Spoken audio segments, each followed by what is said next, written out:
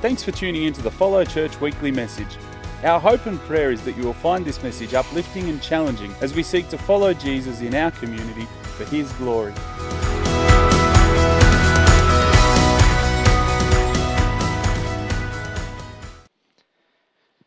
Malachi chapter 1, a prophecy, the word of the Lord to Israel through Malachi.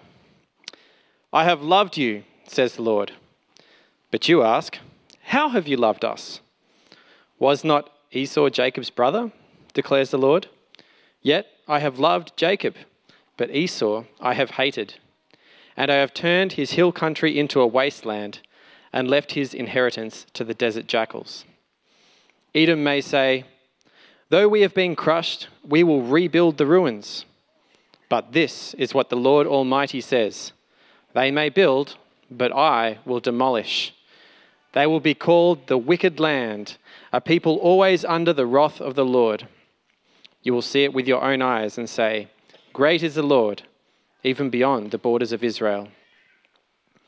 A son honors his father, and a slave his master. If I am a father, where is the honor due me? If I am a master, where is the respect due me, says the Lord Almighty. It is you priests who show contempt for my name.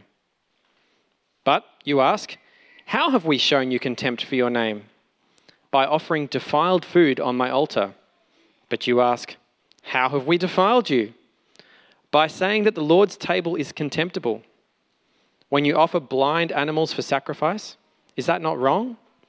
When you sacrifice lame or diseased animals, is that not wrong?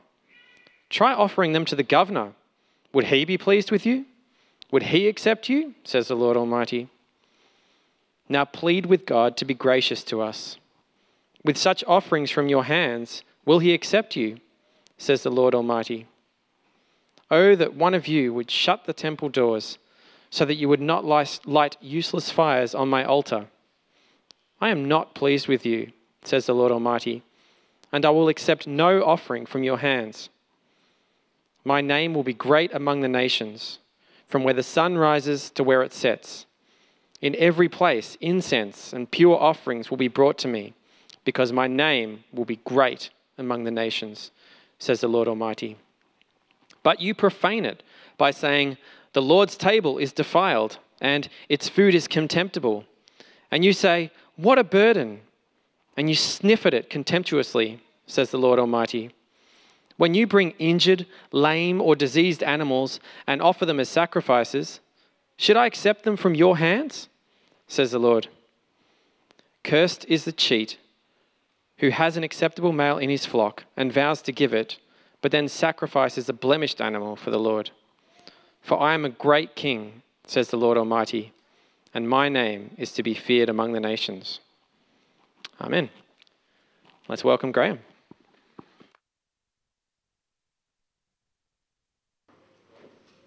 If we haven't met, I'm Graham, and what I do in real life is I connect what God's doing with people. So I look at what God's doing in the world, how things are going around the place, different opportunities they are, and then I find people and talk to them about how they fit into that. It's an awesome job. I can't believe I actually get paid to do that all day. By the way, I'm looking for, at the moment, an apiarist, who is a person who keeps bees. So if you know someone who's interested in bees, I'd love to have a chat to you. And I'm also looking for an orchardist, who is a person who keeps trees. So bees and trees, and I'm having trouble finding those people. So if you know either of those, in your relative of yours, a friend of yours, I've got one already, thank you. So I'd love to have a chat to you, because God is doing something with that, and I need to find people who can work along with that. And that's actually where we're heading today, understanding what God is doing in the world and how we fit into that. Today, it's about being ripped off. And I have been ripped off. Sometimes I have not got what I expected. For example, I bought a can of fly spray. I sprayed the whole can and not one fly came out. I have been ripped off. I bought a packet of budgie seed. I planted it, I watered it, and not one budgie grew. Not one. I've been ripped off. I bought a Barbie doll. I put it on the Barbie to play with it. It melted. What a rip-off. I didn't get what I thought I was going to get. And today we're finding out that God has been ripped off. God has actually been ripped off by his people. We're looking at that from the book of Malachi. Now, the book of Malachi, actually, in what we read today, it might have jogged your memory.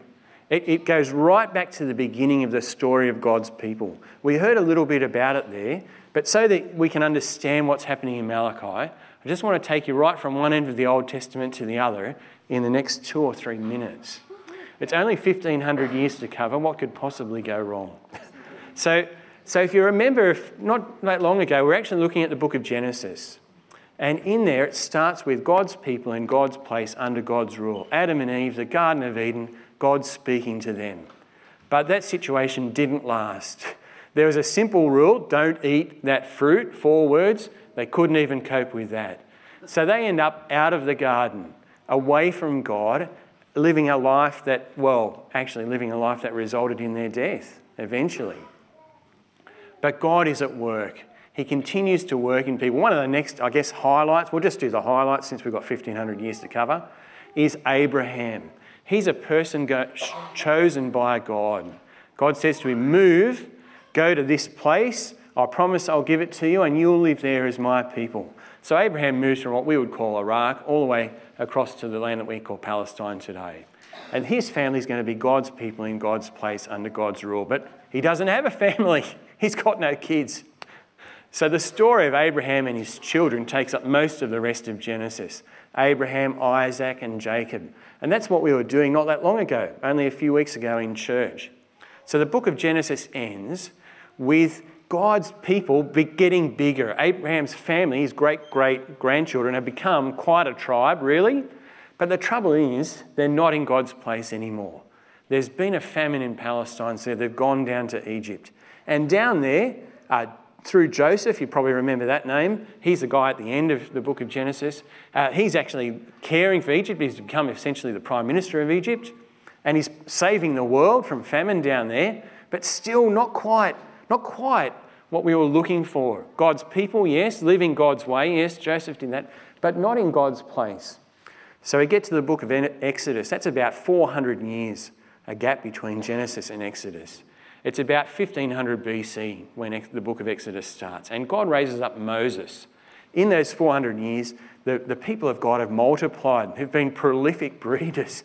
They've actually become hundreds of thousands, maybe millions of people. And so through the story of Exodus, God takes those people out of Egypt and heads them off towards the promised land. So things are looking really good. Exodus and Leviticus and the beginning of Numbers, God begins to explain to people what it's like to live in this new place. There's a lot of laws there, including laws about sacrifices that are actually relevant to what we talked about today. There's laws about the temple that they'll set up, all of that's in there. And he's explaining to his people what it's like to live as his people while they're moving towards that place. So we move through Exodus and Leviticus. They get right to the door of the promised land, as it were, and they lose the plot. They can't trust God enough.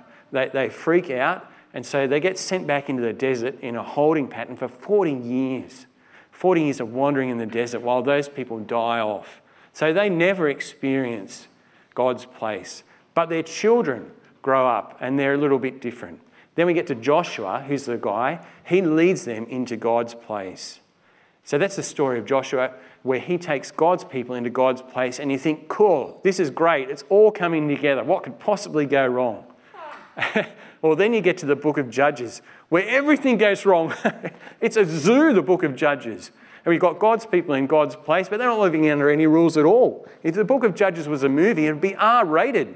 I couldn't watch it. I'd be too freaked out. It's terrible. It's a disaster. And so they think at the end, what we need is a ruler. We need a king. So we're now moving from Judges into Samuel, where the people say, make us like everybody else, make us a king, then we'll live under your rule, God. We'll get it right that time. Well, okay, so we're going to have a king. The first king is Saul. So this is a story of Samuel and Saul. That doesn't really work out. In fact, Saul pretty much leads people into disobedience. So So now David, everybody remembers David from Sunday school, king, the second king, and he's God's person. And actually, this is pretty much as good as it gets. He's a person who lives God's way, not all the time, certainly, but his heart is in the right place. And so he unites the nation, and it's one nation in God's place living under God's rule. His son, Solomon, inherits the kingdom at peace, and he becomes incredibly wealthy and powerful, but actually that leads to idolatry. He leads the nation astray.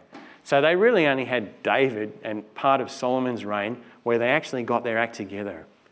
Solomon leads the nation astray into idolatry. And after him, the nation splits in two. There's a civil war, essentially. The northern kingdom, which is often called Israel, 10 tribes there, they go their own way. They do their own thing. And the southern kingdom, just 2 tribes there, they are off on their own as well. Well, that doesn't help either. In fact, that only makes things worse. And so people fall into more and more idolatry and just crazy stuff. And Solomon's descendants and the kings who come after him in the books of Kings and Chronicles, they're pretty ordinary, actually.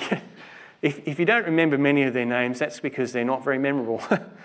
You might remember Josiah. I don't know, we have a Josiah here this morning. Anybody named Josiah? He's one of the good ones. But apart from that, there's not much to say. And so they just continue to lead God's people further and further away. And that's where all the prophets come in. Isaiah, Jeremiah, Ezekiel, Malachi is one of them as well. Heaps of them. They come one after the other. And essentially they say the same thing in different ways. They say, remember everything that God has done. Remember all of that you learned back in Exodus and Leviticus. Start living like that. Start living like God's people, or this is what's going to happen. So prophets aren't just about the future. Yeah, they talk about that, but they talk about why that's going to happen, and they talk about it with the aim of changing the present. So prophecy is not just, who's going to win the Melbourne Cup next week, but it's about how you live now and the consequences of that. And it goes even further back to what God has done. So the prophets, they say essentially the same thing over and over again, but to very little effect. The northern kingdom, they pay the least attention. They're wiped out. The Assyrians come down. Actually, the Assyrians from Turkey, from Syria, not far from where the Kurds are. If you've seen that map on the news, they come down, they wipe out the northern kingdom, gone, disappeared off the face of the earth. Nobody knows where they are. They've disappeared. They never came back. The southern kingdom, they didn't learn that lesson. They didn't pay much attention. I mean, they had their ups occasionally, but mostly it was downs. And so then the Babylonians come along and finish them off and take away the people into exile. The temple's destroyed, this country's a mess, and the people are prisoners of war, essentially hostages in Babylon, which is today what we would call Iraq. 17 years go by, and things change. These are the stories of Daniel, by the way. People like Daniel and Esther, they lived about that time. They lived in that situation. Things change and they're allowed to go home. So they rebuild the temple 2.0, as it were, 2.0. And they remember the stories of the prophets, and this is getting towards what the video is talking about. The stories of the prophets that in the future there'd be an amazing time, a wonderful time, things would really get better. They rebuild the temple and it's kind of, meh. I hear that word a lot in my house, meh. One of my family members, it's just about the only word I hear, meh, whatever. Like they rebuild the temple, yeah, it gets going. That's Ezra and that's Nehemiah. They rebuild the city. They start the whole system going again. But people look at it, and actually the day it's switched on, as it were, the temple, the day it's turned on, the day it starts again, half the people are so excited. The young people are so excited that it's been rebuilt. But there are still some very old people who remember the old one, and they are weeping because of their disappointment. And so it's really a mixed time. And people they felt ripped off. That's where we get to Malachi. The temple has been rebuilt, the sacrifices have been restarted, but they just think, what's God done for it? It's just not happening, we're not enjoying what we think we deserve as God's people. Yes, we're in his place. Yes, we're kind of obeying most of his rules. So where is it? Where's this golden age? So, if you can't be bothered, God, then why should we? And that's how we get to the book of Malachi. That's where it starts. People start off by saying, meh, you don't really love us. You don't really love us, God. And God says, yeah, I do. I do. And he takes them right back to Jacob, the story of Jacob. and Esau, which is what we did. I don't know if this was planned. I'm sure it was because Luke is brilliant, but it's a brilliant transition from Genesis to Malachi, because that's where Malachi takes them all the way back to Genesis. Remember those stories he said to them? Remember how I chose Jacob? I loved him and I chose him, and you're his descendants. I've loved you. Don't you remember that? Remember that I chose you. And remember that I've preserved you all this time. You still exist.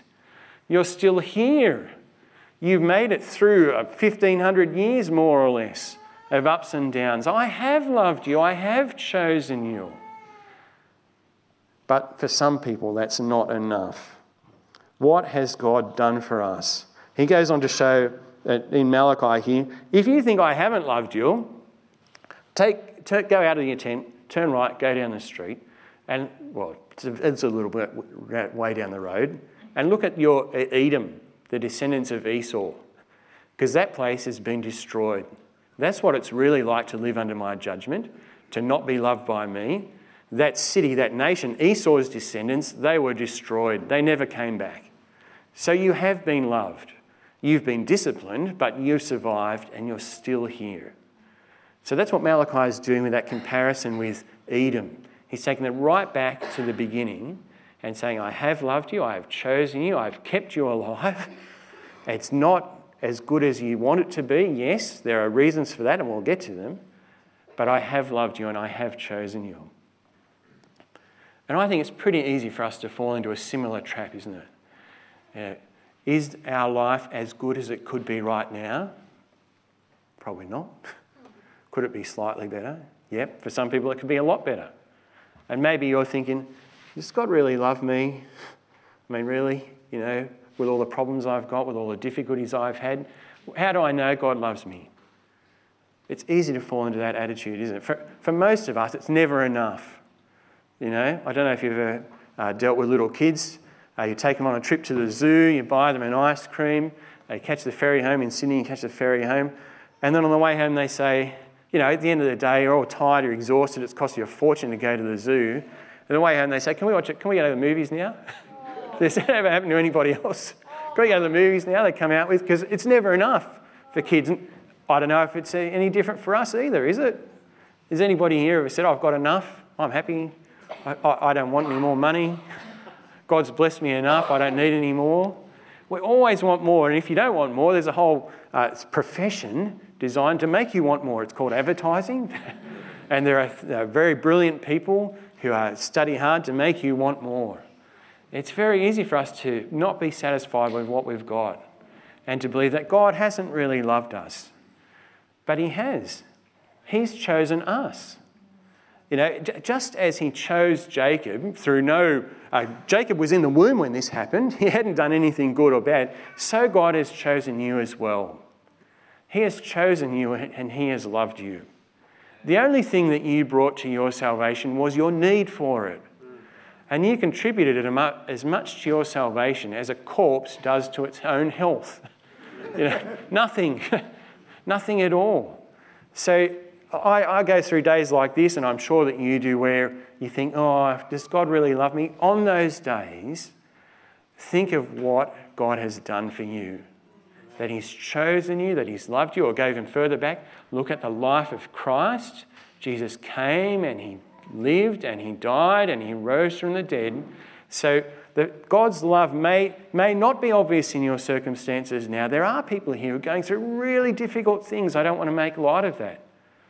But when in those difficulties you feel, I don't know if God loves me, just think back to history, really, of all the things that he's done for you in Christ and the fact that he's chosen you and you're still here. He has preserved you. I don't know how long, who knows how much longer he'll preserve us for, we don't know. But we look back in history and that's where we see God's love demonstrated. That's where we see it performed in the life and death and resurrection of Jesus, in the gift of the Spirit, in its work in us. That's where we see God's love in action. So that's the first section here. People are complaining God doesn't love us. And Malachi, well, the Lord's saying through Malachi, I have loved you, I've chosen you. If you want to see what being outside my love looks like, go and check out the nation of Edom. They don't exist. They've been judged. They've failed to exist at all. But the trouble is, they have not loved him. I mean, there's really two questions that we're dealing with today. What has God done for us? How do we respond to him? So we've done the first one. What has God done for us? He's chosen us. He's loved us. He's rescued us. What have we done for him? How do we respond to that? That's the second half of this chapter here. A son honours his father, a slave his master. If I am a father, where is the honour due to me? If I am a master, where is the respect due to me? Says the Lord Almighty. And the priests are in on it as well. The priests show contempt for my name. What are you talking about, they say? We've got this whole religion thing happening. And God says, just have a little bit of a closer look at what's really going on here. If you go back to Leviticus and Numbers, where the sacrificial system was set up, where all those rules were laid out, it's very clear what kinds of sacrifices God wants. It's crystal clear. I won't go into all the details now. You can read them all for yourself another time. But one that stands out is that the animal sacrifices were to be perfect animals, without spot or blemish. They would be the very best animals that people had. Most of the people there in that day would have been, I guess, self-sufficient sort of farmers, you might say. So it was a widespread thing. And all of them were asked to give their very best animals as a sacrifice in the temple. But by the time we get to Malachi, people are thinking, oh, do I have to? Really? I mean, it's not like God needs it technically, is it? You know, so if I just get rid of one of the dodgy ones, one of the lame ones, one of the blind ones, one of the three-legged goats, well, I mean, it's not going to make that much difference to God. And it's kind of doing what he asked to do mostly. And it's helping me as well. So, you know, good for me, good for God. Because if you've ever been involved in raising animals, it's not just that they had, you know, this many and they lost one, but they had to give up their best one. So what that means, if you're a farmer and you're trying to build up your herd, is that's your future. That your best animal is the one you want to breed from. That's the future of your herd, the future of your livelihood. So to give that one away really hurts. It's not just one of 10 or 20 or whatever. It's the best one. It's the future that you're writing off. So that's a big thing to ask a grazier, to ask a farmer to give up their very best animal. Because not just a loss now, but it's a loss into the future. So I don't know, that might not have come through for those of us who aren't breeders of animals. So there's a big sacrifice. Don't get me wrong, but they're being asked to really, really put their trust in God that he would still provide for their herd to grow even if once they lost their best animal. It's a huge thing. But it was a step that most people couldn't make apparently in Malachi's day. They were saying, if we get rid of the dodgiest one, because actually we don't want that one to breed, you don't want the sick one to survive, you don't want the lame one to breed, let's write that one off, sacrifice that. We're kind of almost ticked the box for God, and we've helped ourselves as well. So winner, chicken dinner. You know, what do you reckon, God? Is that okay? And God says, no. It's pretty clear, isn't it? That what they were doing is actually ripping God off. They were cheating God. They weren't giving God what he deserved. They were just trying to slide in, weren't they? If we just kind of slide in, we'll be okay. And God says, no, that is not acceptable. Those people who do that are under a curse. Now, that's a pretty extreme thing. I've been cursed by more than one person in my life. But being cursed by God, wow, that's a big deal. And that's what God says. Those people who try and cheat me, well, they're going to face judgment. And that bears thinking about, doesn't it? To be actually cursed by God. God should be honoured, and he will be honoured, but not by them. So I don't know if you noticed this when Hayden read it out, but 3 times in the passage, verse 5, you will see it with your own eyes and say, great is the Lord even beyond the borders of Israel. And you go down to, say, verse 11, I will accept no offering from your hands. My name will be great among the nations, from where the sun rises to where it sets. In every place, incense and pure offerings will be brought to me, because my name will be great among the nations. And again in verse 14, my name is to be feared among the nations. So it's going to happen. People are going to honour God one way or another, because that's who God is. He is a great king. He is a great Lord, and people all over the world are going to honour him. But these people, no. If they keep going the way they are, they're going to be written off. They're going to come under God's judgment. other people in other places, they will realise how great God is and they will honour him. So that's what Malachi is saying. If we think we can get away with responding to God in the least possible effort, then we're actually ripping God off and we're in for a very, very nasty surprise. You know, I'm glad that we're not slaughtering animals each week in church. You know, that's obviously one of the things that's new about the New Testament. The Old Testament, the sacrificial system was huge. It was massive. But thankfully, you're not asking Luke or any of us to, stab your goat up the front of church today. I'm greatly relieved the sacrificial system has gone away, in one sense. In another sense, it's made our lives much harder because it's not as concrete as it used to be. It used to be, I think, pretty simple. Find the best animal, sacrifice it. Not easy to do, expensive, risky, but at least very clear. In the New Testament, the sacrificial language continues, but in a different manner. Let me read to you from Romans chapter 12. Therefore, I urge you, brothers and sisters, in view of God's mercy, to offer your bodies as a living sacrifice, holy and pleasing to God. This is your true and proper worship. So the sacrifice idea hasn't gone away, but what's being sacrificed is completely different. I mean, Romans 12 is essentially the same as Malachi 1. Romans 12 says, in view of God's mercy, so Paul has spent 11 chapters explaining how awesome God is and his mercy. In view of that, sacrifice. Malachi, same thing. Look back at your history, think about Jacob, think about all of that. In view of that, sacrifice. But the object of sacrifice is completely different. I don't want your goat anymore. We don't want your goat. What is it that God wants? He wants you as a living sacrifice. That's a much bigger ask. It's dead set. It's heaps easier to find your best goat and to offer that up than it is to offer yourself. It's always easier to sacrifice something else, isn't it? I don't know if you've been following the news this week, but there's been a lot about horse racing and the treatment of horses and how terribly they're treated and how many horses are essentially sacrificed to greed, because that's what it is. And we were talking about this in our house around our table, and we've come up with a solution. If the horse isn't running fast enough and they want to shoot it, or if the horse is injured and they shoot it, shoot the jockey too.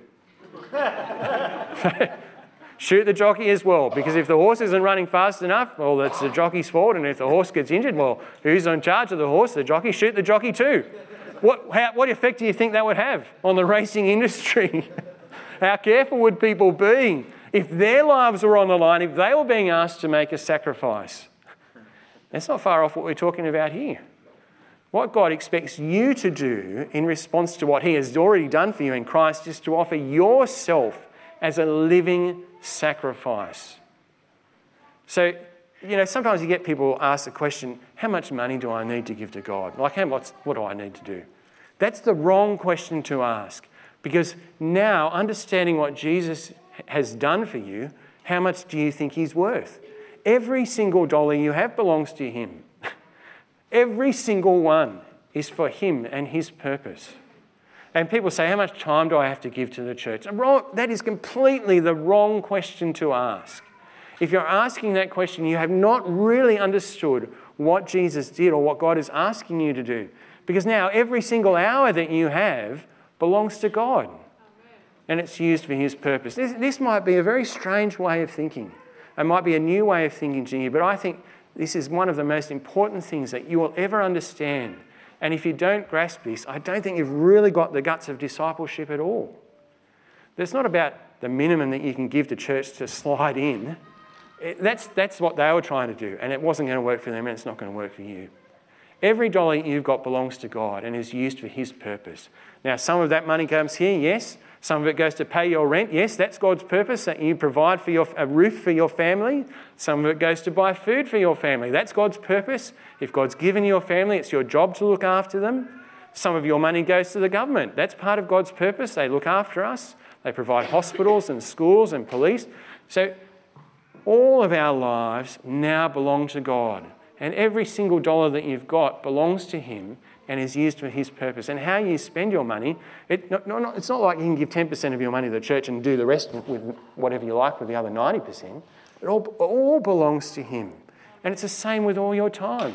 You don't have to spend all your time in here. You can't, because we'll all go home and you'll be stuck here in an empty building. It'll look really odd, But all of your life belongs to him.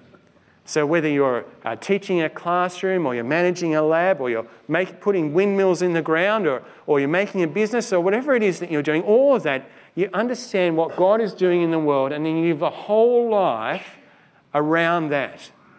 You live your whole life around that. So the way that you keep accounts, and the way that you milk cows, and the way that you fix the machinery, you can do that in ways that honour God and that advance his purpose and that bring him glory.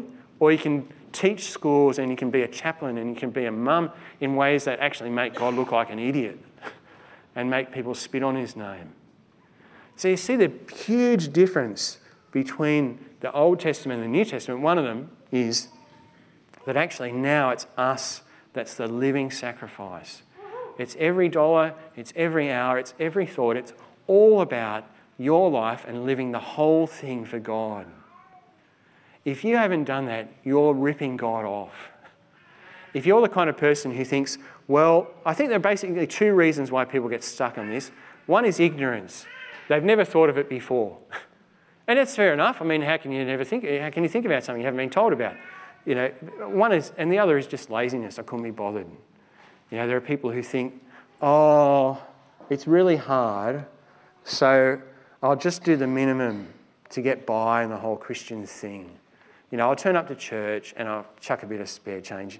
But the rest of the time, I'll just do what I want to do. I'll live my life. I'll give God Sunday morning, maybe Wednesday night, sometimes if I'm not too tired after work, and a couple of bucks, and then I, tick that box. No. That's not going to work. That's not how Jesus lived, and that's not how he expects you to live in response to that. When I went to after I left school, I got a job in a factory. I was an apprentice, and I went to university at night. And we were part of a system where we were apprentices and going to university. And the guy a year ahead of me, I'll call him Nigel. Nigel was a year ahead of me as an apprentice at university. I found university to be pretty hard. So school was not that hard for me, but university was really hard. So the first year, my marks went a lot less than I thought they were at school, and the second year they were even less. And the third year was really, really, really hard. And all through that, Nigel, who was a year ahead of me, he would say, don't worry, Graham, 51% is 1% wasted effort. 51% is 1% wasted effort. Nigel, we worked in the same factory, or at least I think we worked there because I never saw him there. He had this marvellous talent for disappearing. I swear he could teleport. Whenever there was work to be done, Nigel wasn't there. Whenever the boss turned up to see what we were doing, Nigel appeared again. It's like, where the heck have you been all day? So he was just that kind of guy. 51% is 1% wasted effort. We got to our course was 6 years long. We got to the third year. The end of third year, it was really hard. 80% of people had left. And we got our results back from third year. A couple of the subjects I didn't pass. And Nigel was nowhere to be seen. But fourth year rolled around. He didn't turn up at work. He didn't turn up at university, and he wasn't seen. We didn't miss him much, actually, at work, especially he wasn't lamented, his loss. But after about 3 weeks at uni, we realised he wasn't there. I said, where's Nigel? And somebody opened, literally this happened, I had the Sydney Morning Herald in there, and they opened up the page of the Sydney Morning Herald. There's an article on unemployment, and there's Nigel. There's a poster child for unemployment. Literally, he was right there in the paper. We couldn't believe it. That's where he is. He's unemployed. That whole attitude of 51% is 1% wasted effort, it just doesn't work. It doesn't work in this life. It doesn't work in any part of life. And it certainly doesn't work with God. And I tell you, if that's what you're thinking, wow, you are in for a big disappointment one day. This is a warning to you. That's not what God is expecting from you. Jesus didn't give up, I'm not doing anything on Friday afternoon, I suppose I could die. Yeah, sure. And he didn't make a blood donation for you. He actually died. All of him. He was completely dead. Go and read through the accounts of his crucifixion and think about what he went through. And then think about, okay, that's what he did. Now what do I do in response to that? What's my reasonable response? What does Paul use? True and proper response to that. He gave his whole life for you, and you are to give the only thing that makes sense. The only response that makes sense, the only response that is true and proper is your whole life for him. Isn't that fair? I mean, really, it's just obvious when you think about it like that. So if you've never thought about it before, can I encourage you to think about that today? If you thought that you just have to do a few things, I don't know what was in your mind, what you were thinking, I just have to tick a couple of boxes and I'll be right.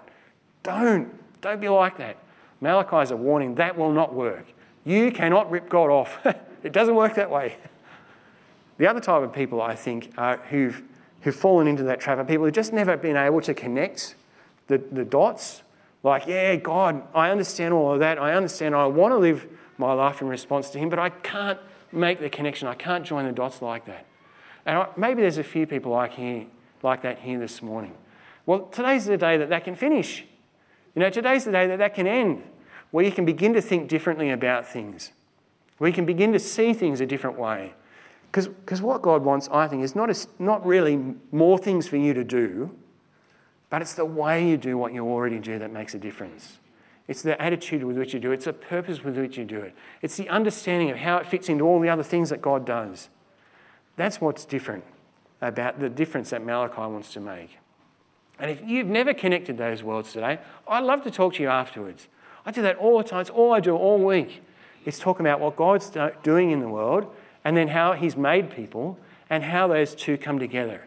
It's just astounding. You wouldn't believe the conversations I have. You couldn't make them up. What's an example? A couple of weeks ago, did I tell you about the archaeologist? Have I told you that? Oh, young lady, archaeology. What's the use of archaeology? I'll tell you, it is useful. So this young lady done archaeology. We sent her off to Central Asia because in Central Asia, there are plenty of places where people think we are Kazakhs, therefore we are Muslims. The two are the same thing. We've always been like this. We'll never be any different. Somebody realised people were thinking that, and he set up the Department of Archaeology at the National University. Why is that? Because they're actually digging up old churches, hundreds of years old, and they're making displays and they're educating people about their history. So what's happening now is people, God willing, are going to start changing their mind. They're going to change their mind from we are Muslim, we've always been Muslim, we will always be Muslim, to actually, hang on a minute, we were something else. Or maybe we could be something else. Do you see what's happening there in people's heads? And all that's coming through archaeology. I can't imagine a more useless profession than archaeology. Really, on the face of it.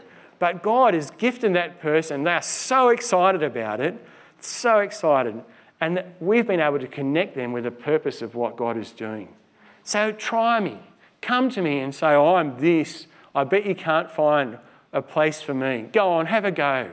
We'll see what we had someone pick us on funeral director once. We fixed them right up. Don't worry. Because amazingly, people all over the world, what's one thing they have in common? They died. Yes. So if you're a person who's never understood how God's made you and how that fits into the world, today's a great day for you, because today can be the end of that and the beginning of seeing yourself as a person made by God and capable of responding to him in every part, in every sense, in every way. A lot of that, I guess, will be unpacked later on over the next few weeks. We'll look at how we do that in our marriages, how we do that in our economy, all sorts of different ways. But even if you just want to pray today, there'll be heaps of people here who'd be happy to pray with you. Maybe you think, or you've realised, you've been like Nigel, Mr. 51%, and you've just kind of been hoping that you'll skid in, and you've realised that's not going to work. Well, let's pray about that. Maybe you're thinking, oh, I didn't understand. I've never made that connection. I'd like to know how God can use me and what God's doing and how I'm part of that. We'd be happy to pray with you. Either way, whatever, we're always happy to pray. In fact, why don't we pray now? Let's finish off by praying. Heavenly Father, first and foremost, we thank you for everything that you have done for us in Jesus. We were dead. We were your enemies. We were hopeless. But you rescued us. You saved us through his life and death. And now you equip and empower us through the Spirit that you send. So firstly, thank you for everything you have done. Secondly, help us to understand how we might respond to that. as Jesus gave his life for us, may we give every breath, every thought, our entire lives, our beings, our will, the whole lot for you. Help us to do that. Amen.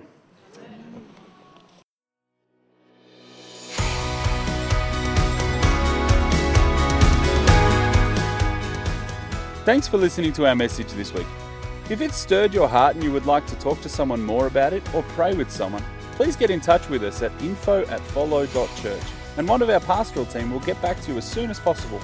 If you'd like more information about Follow and our various ministries, including weekly service times and location, please check out our website, www.follow.church. Thanks again for joining us. God bless.